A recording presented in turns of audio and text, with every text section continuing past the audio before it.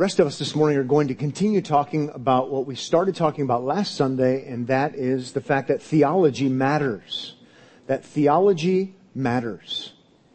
We're taking a break from our study of the Gospel according to Luke. It's normal for us to be working our way through a book of the Bible, and we're going to break from that this morning. My guess is we won't finish quite this morning either, but we will get back to our verse-by-verse study of Luke shortly. This morning we're talking about why theology matters.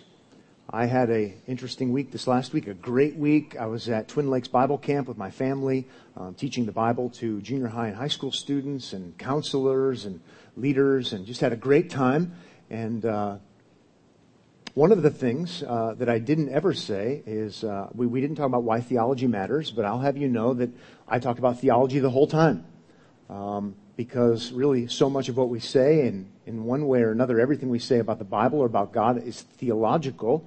And my guess is if I would have surveyed the students afterward and asked them, if theology is really important in their life, or maybe if I would have said, did you learn valuable things from the Bible this week? And did you learn this about God? And did you learn that about God? They would have said yes. And then if they would have been asked if theology is really relevant, they would have said no. It's just kind of how we function, how we think. I talked to one counselor who was passionate about the gospel and passionate about the things of the Lord. And without saying it exactly like this, he basically said to me, but theology doesn't matter. And so I was kind and gracious and didn't take the gloves off. I just talked to him about why theology does actually matter. I just didn't use that exact statement. And before you know it, he's like, yeah, that's exactly right. So much of this is just maybe the verbiage we use. It's sometimes out of our own ignorance, sometimes because we've heard slogans and we adopt those slogans and we haven't really thought them through.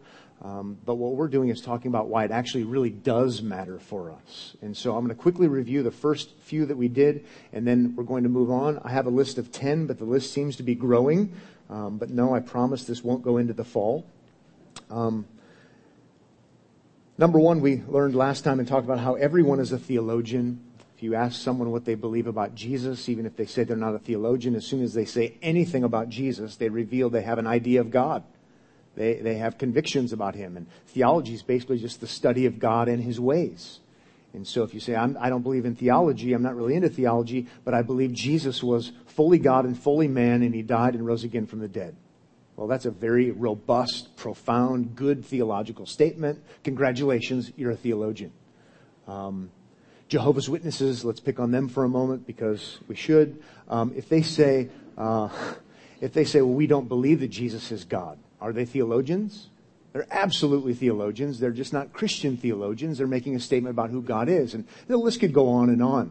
But we all do theology all of the time, whether it's our job or not. Number two, worship is informed and fostered by it. Worship is informed and fostered by it. We looked at Romans 12. We looked at John chapter 4. We worship God in spirit and in truth regarding who Jesus is, who God is, His revelation. And so they're not divorced from one another. They're not enemies. They're actually friends. And your theology, your understanding of who God is, will influence your worship. Even if you don't have much theology, your worship will be affected by that. Or if you have profound theology, it will be. Number three, idolatry is for real. Idolatry is for real. We looked at Old Testament passages and we looked at Romans chapter 1, that there's this thing called idolatry that God is not pleased with. And when we have unique ideas about who God is, opinions about who God is that don't align with reality, it's called idolatry. And that's a theological issue. And so we talked about that as well. We don't want to be idolaters. Deuteronomy 7 has some really strong things to say about that. Number four, it is a moral issue. Theology is a moral issue. We looked at John chapter 8, verses 23 and 24, about believing something that's theologically true about Jesus. And if we don't believe something theologically true about Jesus, then Jesus actually is the one who says you'll die in your sins. So we really do want to have the right Jesus, and that's a theological issue. Pardon me. Now for new material, number 5. Maturity and stability require it. Maturity and stability require theology. If you would like to turn to Ephesians chapter 4, or John chapter 17, or Colossians chapter 1, we'll look at those three passages, primarily Ephesians chapter 4, and we'll talk about stability and maturity requiring a right understanding of who God is. If you're new to the Bible, Ephesians isn't very hard to find. Just look at the beginning of the Bible, look at the table of contents. You can find Ephesians chapter 4. If you want to live a stable life, a maturing Christian life, you've got to have theology. You've got to have good theology. If you don't have good theology, you're going to be unstable and immature. But your theology influences your maturity. And we're into this, even if with bad theology, because if you are going to pick up a book that talks about if you go without these foods, and if you go without these pleasures, and if you lead this kind of monastic kind of life, then you'll be more mature. Well, that's a theology. That theology is called asceticism. You don't need to know that for our purposes, but that's definitely a theology. And so when you pick up a book at the bookstore, or you order it from Amazon, or wherever it might be, Christian bookstore even, that's saying, now if you just go without, and you have no pleasure, and you lead this kind of life, that's going to lead to your maturity. That's a theology that's saying it's going to deliver. It's called asceticism. It's not Christian at all. We're not going to take the time to go there right now, but you'll find that Colossians would have you to know that that's not necessary because of what Christ has done. You need Christian theology so you don't get duped and hooked into asceticism, even though the cover on that book is really, really fancy looking, and all your friends are reading it. Or you've got Gnosticism. That's a theology that promises maturity. And Gnosticism usually has to do, even if it's not called Gnosticism, it's a secret. It's a special thing. And maybe it's a special experience that I've had. And since you haven't had it, I've got the secret. And if you have my theological secret, then you can go to the next level of maturity. Again, they don't typically brand themselves as Gnostic. But when someone says, I went to heaven and had these experiences, and you can't know these things unless you come through my book for $16.95. That's Gnosticism. I found out that God is like this. Christians have never known this before. In fact, it's the exact opposite of what Christians have been saying now for thousands of years. But I now know the truth because I had a special experience, and you need to have it or you're a have-not. That's theology. Promising maturity. It's called Gnosticism. It's a sub-Christian, non-Christian kind of cult. Just looks the same. Theology promises maturity even if it's different kinds. Legalism, we know about legalism. If you do these things and you keep these laws and maybe you go above and beyond. We know that's what the Bible says, but we want to live by a higher standard because we're Christians. Then you'll be at a higher level. We call that legalism. And Galatians has us to know, no, because Christ is the one who fulfills all in all. We rest in Him, and we don't need the extra. Theology promises maturity. The problem is, the wrong theology will promise it, but it won't deliver. If you want to be a mature Christian, you need theology.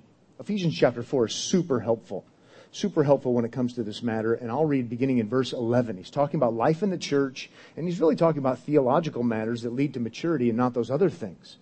Verse 11 says, and He gave, this is Jesus, and Jesus, because He doesn't want us to be immature with bad theology, He gave the apostles, well, those are guys who teach doctrine, according to the book of Acts, teaching theology. And the prophets, they speak God's truth, God's revelation, God's theology, if you will. The evangelists, again, related to training and teaching in this case, about promoting a certain kind of theology and the truth about Jesus. The shepherds, they're going to care for you, and we're going to see it has to do with theology. And also teachers, they're going to teach something, and we're going to see they're going to teach doctrine, good theology. And here's why. To equip the saints for the work of ministry, for the building up. Oh, there's our maturity idea. For the building up of the body of Christ. Until we all attain to the unity of, notice a theological statement, the faith. The truth about Christ and God and His work and how the Spirit works. And of the knowledge, this is talking about theology, the knowledge of the Son of God. That's, again, theological. And why are we doing this? To mature manhood. to the measure of the stature of the fullness of Christ. That's another maturity word. So that, how about this in verse 14?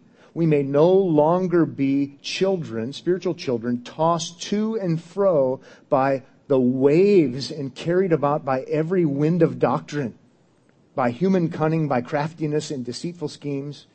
Let's stop there just for a second before verse 15. We need asceticism. We need legalism. We need Gnosticism. What about this? What about that? What about this? What about that? Promising maturity. And we have something built in us that wants maturity, and that's good and right. Tossed to and fro by every wind of doctrine, every wind of theology. Promising maturity and stability and not delivering. So Jesus is kind and gracious enough to give us people, different kinds of people who will teach us doctrine. Not every wind of doctrine, but true doctrine about the Son, about Jesus. They'll teach us theology, and theology brings maturity. It's not all we need, but it's necessary. It brings stability. One of the reasons we're still so unstable, and we're here and there and everywhere and so unstable, is because we don't have good theology to ground us. That'll cause us to have discernment. We can say, you know what? I know what's true about Jesus, and so therefore I know that that's not true. Well, you're grounded, you're mature, and that's what should happen when we're being taught theology. But if I think theology is not practical, I won't teach you theology. I'll just teach you how to live your life and how to grow up as a Christian and to be more mature. Notice the contradiction? We're here today. I want to teach you about how to grow spiritually, and I want to help you to become more like Jesus, and I want to give you these principles for your life, and because we all know theology just divides and it's not really practical.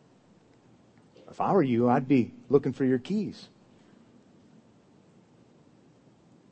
Or if I'm going to tell you about this, what I do in my experience. I'm going to tell you these extra rules and regulations that I've found to be helpful. Look for your keys. Tell me about who Jesus Christ is and what He's done and how the Father has worked in and through His Son and how He's given us His Spirit and how we are made complete in Christ. Colossians chapter 1 and chapter 2. And we don't have to concern ourselves with the going without or all these kind of extra things. We're stable. We're mature. That is really going to carry the day. Tell me more about that so I can even be more stable. For the sake of time, I'll just reference it, but complementing this idea would be Jesus' statement in His high priestly prayer in John 17:17. Sanctify them, grow them up spiritually, sanctify them with the truth. Your word is truth. Oh, how do we become more sanctified? Well, it has to do with God's word, and it has to do with the truth of God's word. It's about theology. It leads to stability. Colossians 1, 9, and 10 were prayed for by Paul to be increasing in the knowledge of God. Well, it's a prayer for maturity, leading to discernment. Let's go to the next one. Number 6, behavior is affected by it. Theology is important because behavior is affected by it. We're going to look at 2 Thessalonians chapter 1, just as a good sample text. Behavior is affected by it. Then we'll look at Ephesians chapter 5. What I believe about God and what you believe about God affects our behavior, right? If I don't believe there is a God, that affects my behavior. I'm going to live like there is no God. Behavior is affected. If I think that God is only wrathful and only vengeful, and I use selectivity when I find some select important passages, but select passages, then I'll see God a certain way and I'll act a certain way.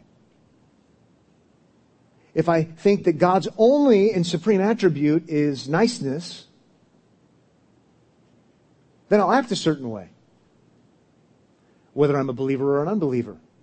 If I think God's only attribute is love, which is kind of how we talk, and we'll talk about how important that attribute is, but if I act like it's the only attribute, I'll live a certain way. If I think God is holy and righteous and just and kind and gracious and merciful, and so He said, I'm going to act a certain way. So let's just look at a sampling of how this kind of fleshes itself out. Are we having fun? I hope we are. How weird is it that we're having fun talking about theology? Talking about countercultural. You guys don't look weird.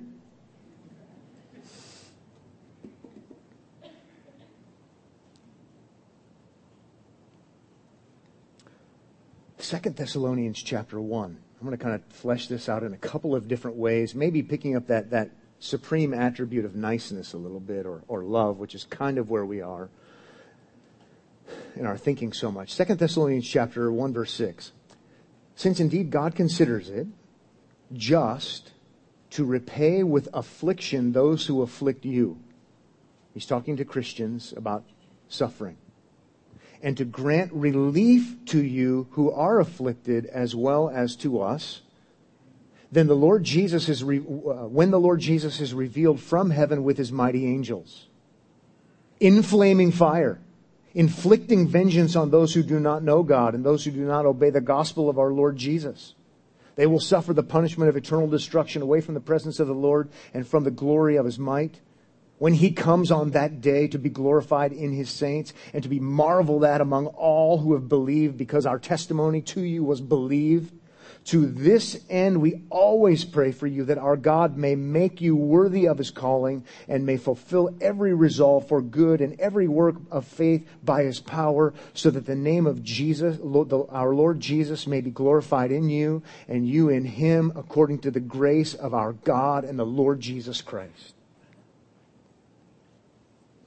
I first chose the passage because it's gloves off. God has more attributes than mercy. There's vengefulness, there's righteousness, there's justice, there's consequence from this God who is a God who has a law. Well, a lot of people don't even know that that's the God we're dealing with, so they just live however they want to live. Not only that, they see no need for Jesus, who is going to be the law keeper who absorbs this very wrath that is avoided when you believe the gospel, the good news about Jesus and what he's done, because he provides atonement, and you want to use the big word, propitiation. He satisfies this very wrath for those who would believe. So if I don't know he's this kind of God, then I don't really know the gospel really has any relevance in my life. But now we can even take it further and talk about us as Christians. Our theology affects our conduct. Our theology affects our living, even in light of a passage like this. Because I'm a Christian trying to do what's right, imperfectly, but trying, and I'm persecuted by unbelievers, and my tendency and desire is to retaliate. But my theology from a passage like this, knowing that God is the one who does that, and God is going to do that when Christ returns, keeps me from being the retaliator. So my theology of the end has me act a certain way in the here and now. And we can look at it from different angles, but there's so many different angles to look at. You know, justice is in God's hands. Vengeance is mine, saith the Lord. But that comes from my theology of the end. If you don't have a theology of the end, you're going to be prone to try to confuse your role with God's role. Because justice should be done, and it's right for you to want justice. But your theology informs you to say, God is going to do that at the end in and through the Lord Jesus Christ. Okay. It also helps you answer, well, God, do you really love us? Do you really care? Don't you see us being persecuted? Your theology helps you to answer that question. Rescued by Christ, from Christ. It's theological. Now we'll look at this from a little bit different angle. And that would be theology affects our conduct, Ephesians chapter 5. Ephesians chapter 5.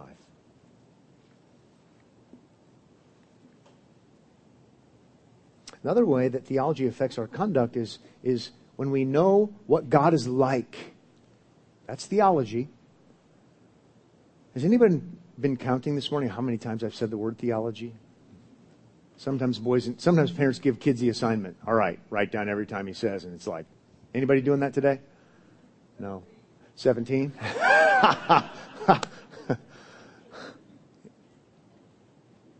If I know and you know what God is like, and then I have those occasions in Scripture when I'm called to imitate God, I can, by God's grace, as a Christian. And the Bible does that. We're supposed to love one another. Well, it's not just any old kind of love. It's the kind of love that God has shown us. And that's a sacrificial love. And that's a love that is undeserving. And if we really have good theology and we keep being reminded of the good theology of how God loves, then we would act very differently than we do. Instead of, well, they don't deserve it. Well, wait a second. We're talking about Christianity here, and that has to do with how God loves. We imitate how He loves, and that is a theological reality that leads itself to imitation. Christians should do this. Ephesians 5 is super helpful. In verse 25, it says, husbands, love your wives. Now, we could look at other passages that talk more generally about love amongst Christians, but let's just look at husbands right now. Husbands, love your wives as Christ loved the church and gave Himself up for her.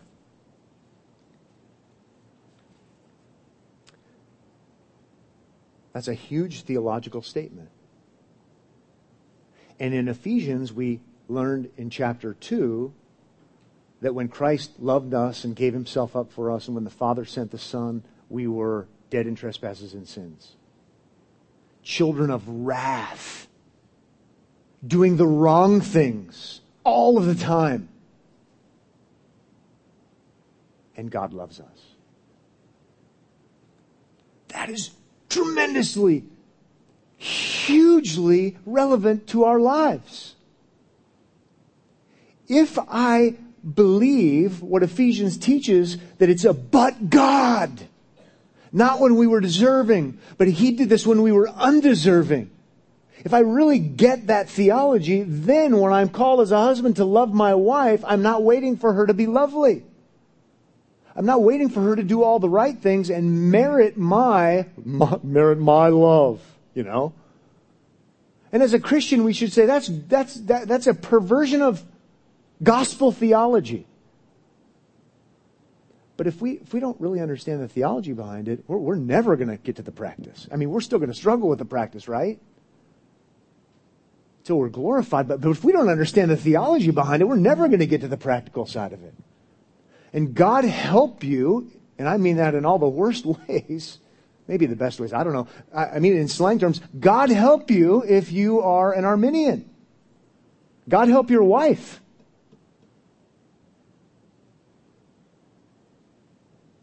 And what I mean by that is, if you think somehow you initiate, you do something good, and then God does something in response.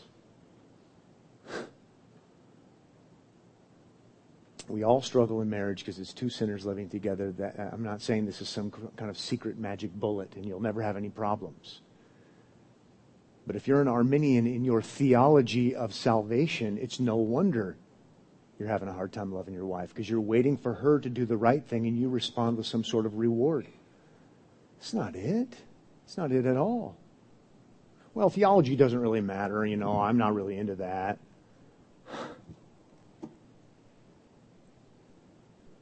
And the same applies for the rest of us.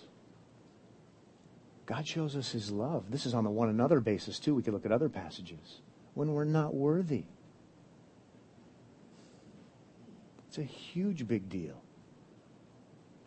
But I can say this, and then we can walk across the hallway and go to the library and do a little counseling session.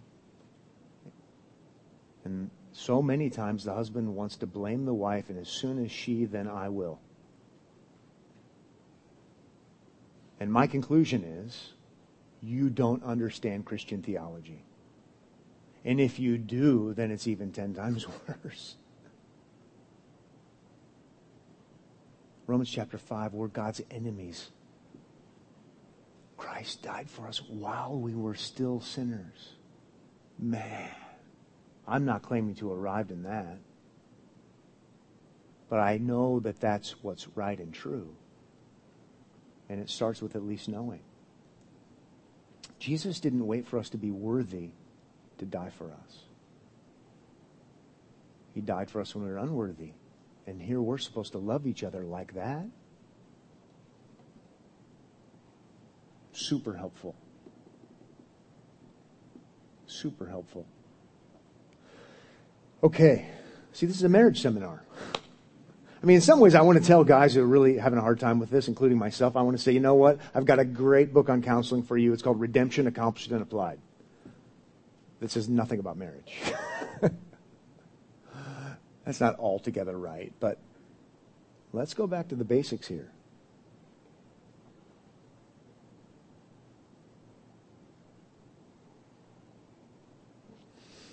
Number seven. Methodology. Theology matters because methodology, what we do in our practice, like in evangelism and outreach and things like that, methodology stems from theology. Methodology stems from theology. And now if you turn to 1 Corinthians chapter 1. 1 Corinthians chapter 1.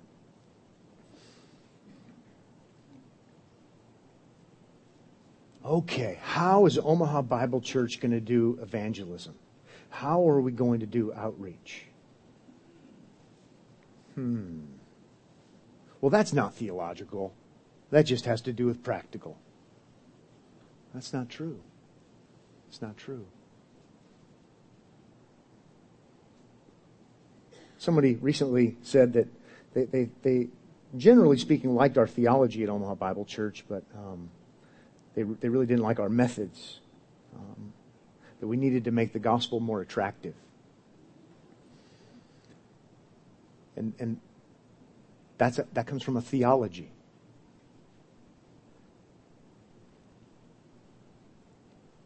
So I'm going to take my ball and go because, well, it's not really a theological issue. It's a methodological issue.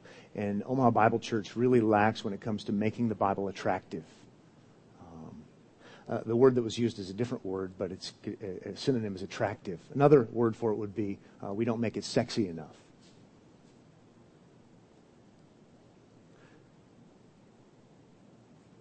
Well, I used to be in sales. I know how to make things sexy. I know how to make things attractive. I know how to close the deal. I know how to manipulate people. Hours and hours and hours and hours of training.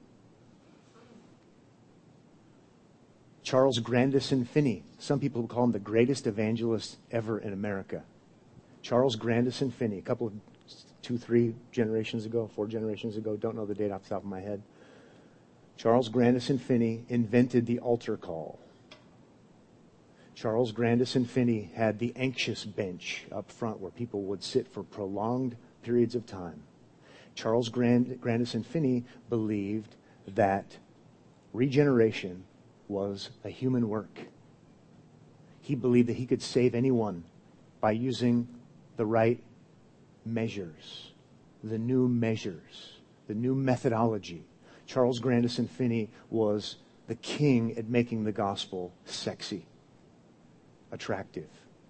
I just want you to know that at the end of his ministry, at the end of his life, Charles Grandison Finney said, "The great majority of my converts are a disgrace to the Christian religion." He did a great job.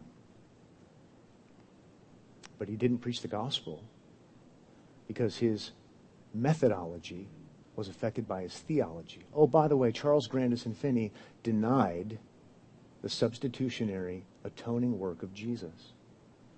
It's no wonder that he had the methodology that he did. With that in mind, let's read 1 Corinthians 1. For the word of the cross, that's 1 Corinthians 1:18. That's a way of saying the gospel. The word of the cross is folly, not sexy. It is folly, not attractive. It is folly, foolishness to those who are perishing. But to us who are being saved, it is the power of God.